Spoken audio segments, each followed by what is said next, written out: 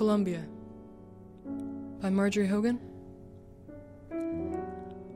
All the wasted language of the water, from the high throat of rock to sand to sea you spill and spill yourself.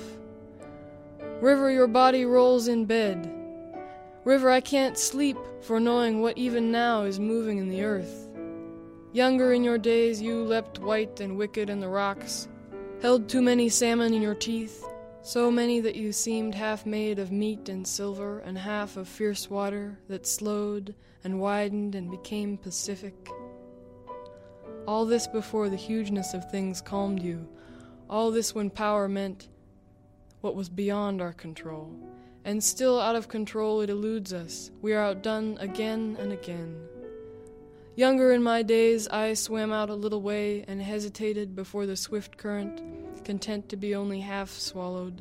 Knowing you with your strong arm could hold me too close, I sensed your cold and perfect power pulled through me.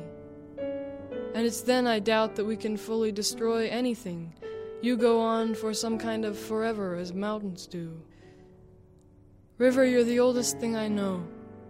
I want to believe you'll outlive the rumble of concrete, that years after you'll break through all this, run wild, carve new banks and new rivers, mad and nameless.